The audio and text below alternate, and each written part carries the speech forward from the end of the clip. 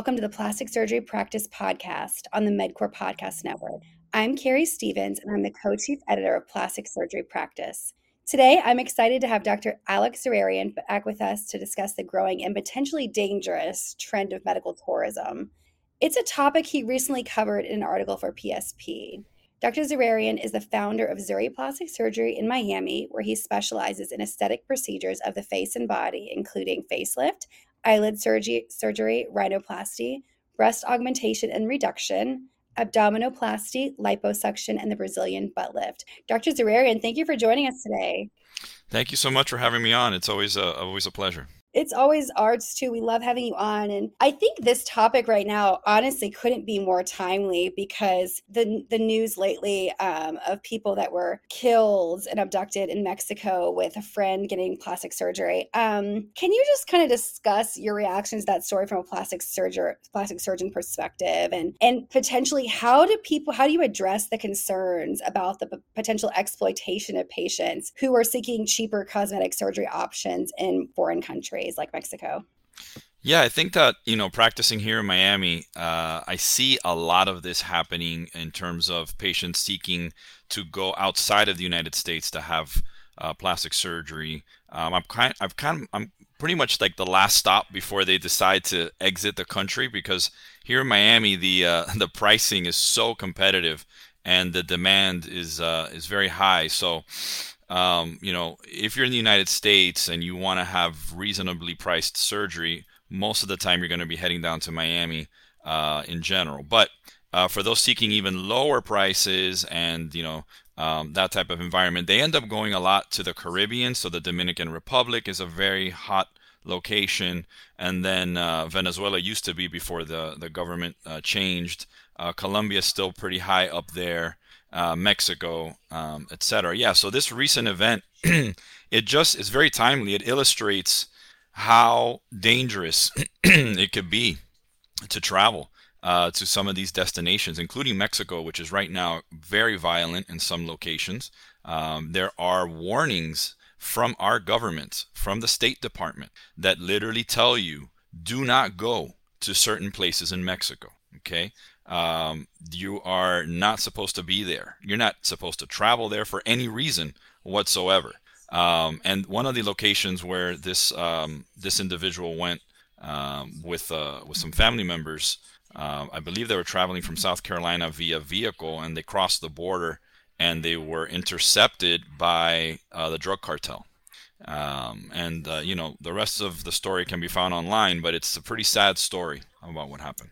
So when people are going abroad for cosmetic surgeries, what are the most common complications associated with them? And also, what are some of the most common surgeries that people tend to look abroad for? Yeah, I think nowadays they're going abroad for almost anything. I mean, from rhinoplasty in Turkey to mommy makeovers in Dominican Republic, liposuction in Mexico, breast augmentations. I mean, the sky's the limit. And let me be clear, this is not just a plastic surgery phenomenon. This is a phenomenon that's occurring with gastric bypass patients who want to lose weight, and they're getting it done in other countries. These are people that have major dental work, veneers, teeth implants that are going to Colombia to get it done, for half the price with a Colombian dentist. This is this spans way broader than plastic surgery.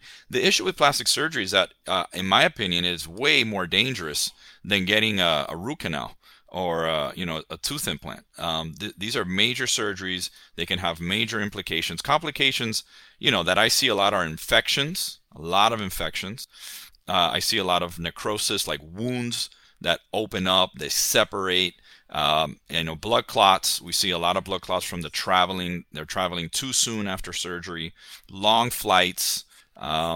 So we see it all, and they end up in the emergency room, typically here in Miami, because Miami's the hub to get to the rest of the U.S. So a lot of them land in Miami International Airport, and then they go straight into one of our local hospitals, and it's a burden to our system, quite honestly.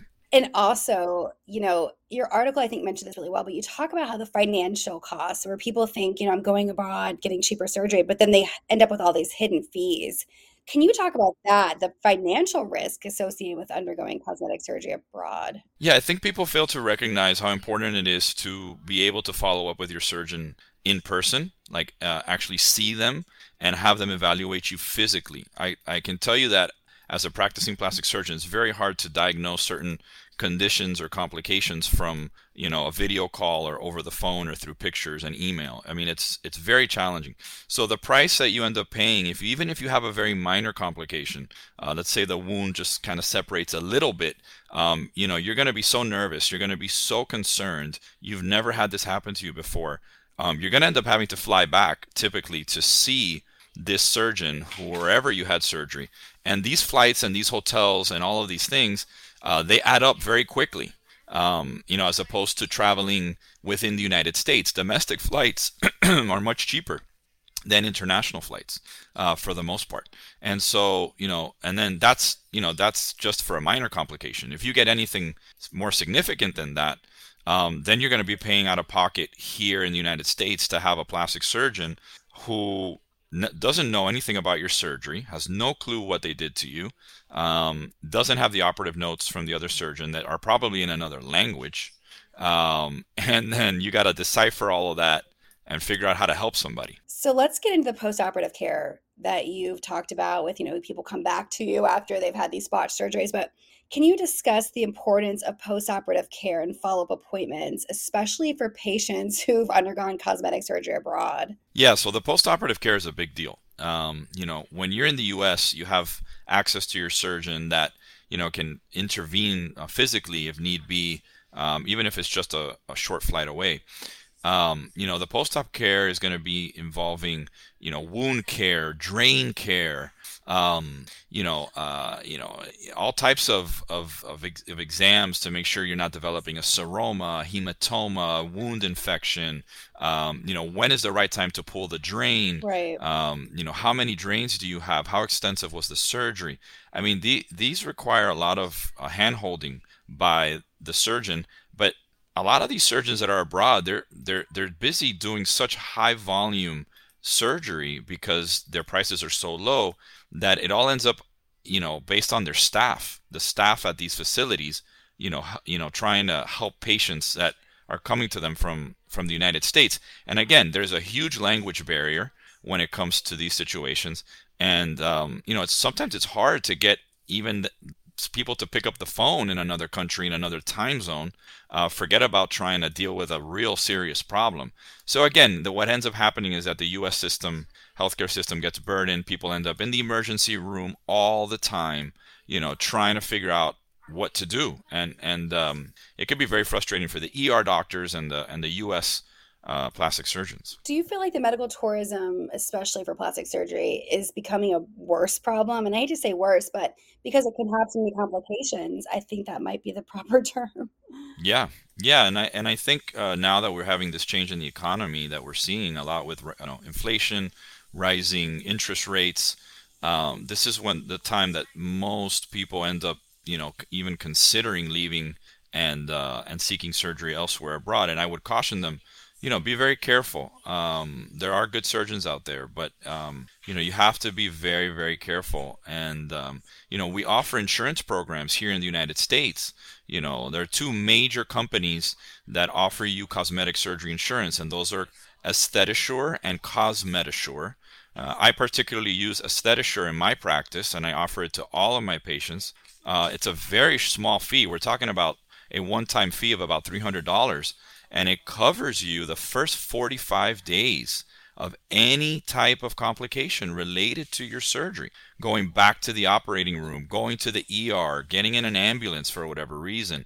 It's a huge safety net that you don't have to pay out of pocket for. Do you think that COVID changed the medical tourism industry in plastic surgery? I mean, especially with the restrictions. Yeah, I think there are parts of this country that got very, very they got hit very hard. Places like New York, Manhattan, places in California like San Francisco that were total shutdowns, total closing of all elective surgeries.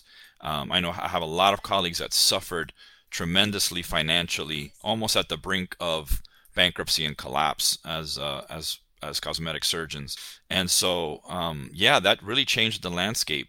Places like Florida, Texas, that were, opened much faster and allowed surgeons to get back to work on elective surgery quickly, allowed surgeons like myself to stay afloat and stay in practice. And so I think a lot of patients came to places like Florida and Texas to have surgery. But yeah, a huge percentage went abroad. They left the U.S. because of that. I want to get into the regulations now. So, how do the regulations and standards of care for cosmetic surgery vary between different countries?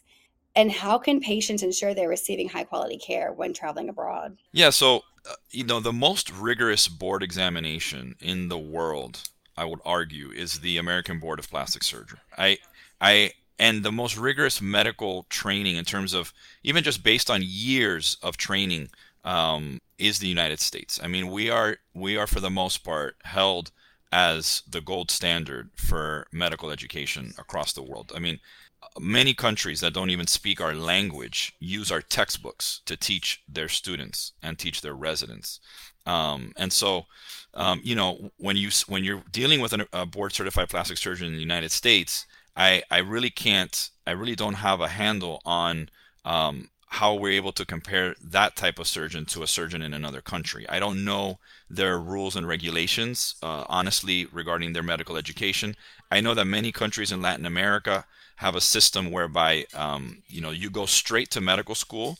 You don't, out of high school, you don't go through 4 years of college or university and then an additional 4 years of medical school and then an additional 5 or 6 years of residency. They shorten and they condense all of that time significantly. And so in that regard, again, I don't think that the level of expertise is the same, or even the level of experience. You can't say you have the same level of experience. So and then the other aspect of it is the regulations regarding facility management, cleanliness of the operating rooms. I mean, we have some very, very strict accreditation agencies in the United States regarding OSHA, regarding all types of workplace environment stipulations. And so, I mean, I personally, and I've been in operating rooms in many different parts of the world, and I've never felt that they were at the level or above of those that I've operated on in the United States. And that kind of gets me to my next question. Can you just discuss the importance of having a qualified plastic surgeon, a board certified plastic surgeon, and why that's so necessary for patients? Because I don't think they always know that. No, I think it's a struggle. I think that even though we try to educate every day about it, I think that just the word board certification, it's like they just check that box and they move on. I don't think people really understand how rigorous it is, the examination process. I mean, we're put through, a very, very difficult 3 day, grueling oral examination process where all of the cases that we did during the last year are scrutinized by a group of some of the most qualified academic plastic surgeons in the country, and they put you through the ringer. I mean, they put you through the grind, and they will fail you either for lack of ethics, for improper billing on your, the way you bill your patients, how you document your surgical technique, your complications, how you managed your complications. That's actually one of the biggest parts of the exam is, everybody has complications, but what did you do? How did you fix the problem? How did you follow up with the patient? How responsive were you? How did you document everything? That really sets us, apart for I think a lot of other, even a lot of other specialties, I'll argue, in terms of how rigorous the training is and how rigorous the examination is. Yeah, definitely. I mean, that's a very important message for this industry, I think. So for our last question, how can plastic surgeons work to raise awareness about the risks of unregulated cosmetic surgery practices in foreign countries? What can y'all do to, change the narrative? Yeah, it's funny because on social media it's kind of a double-edged sword, and I've had this experience personally where I'll say, "Hey, be careful going to X, Y, or Z country. This kind of we've been seeing infections of these, this type of bacteria coming back into the U.S." And then, some people will kind of comment on the threads and say, "Oh, but why do you have to knock, going to other places?" I'm not knocking anything. I'm not trying to say, that those places may not have good surgeons, or that, you may not have a good outcome. It's just that, there's a serious concern that if you do go abroad, that what happens if something serious were to happen over there, number one, and if you get back and you have a serious problem, then what are you going to do? And how much are you going to have to come out of pocket for? So I still think that as surgeons, we have to do a better job, I think, of educating our patients and our citizens in the U.S. about the dangers of going abroad. But we also don't want to come across as, being elitist, or that, we're the best in the world and everybody else is subpar and all that, because then we get into this tit for tat with a lot of patients that may have had a good experience abroad. So it's a dicey, it's a touchy subject, to be honest with you. No, thank you. Well, this was very informative. And just to our listeners, be sure to check out Dr. Zurarian's article on the Plastic Surgery Practice website. Until next time, be sure to subscribe to the MedCorp Podcast Network to be alerted to future episodes, and to keep up with the latest plastic surgery news, visit plasticsurgerypractice.com. Until next time, take care.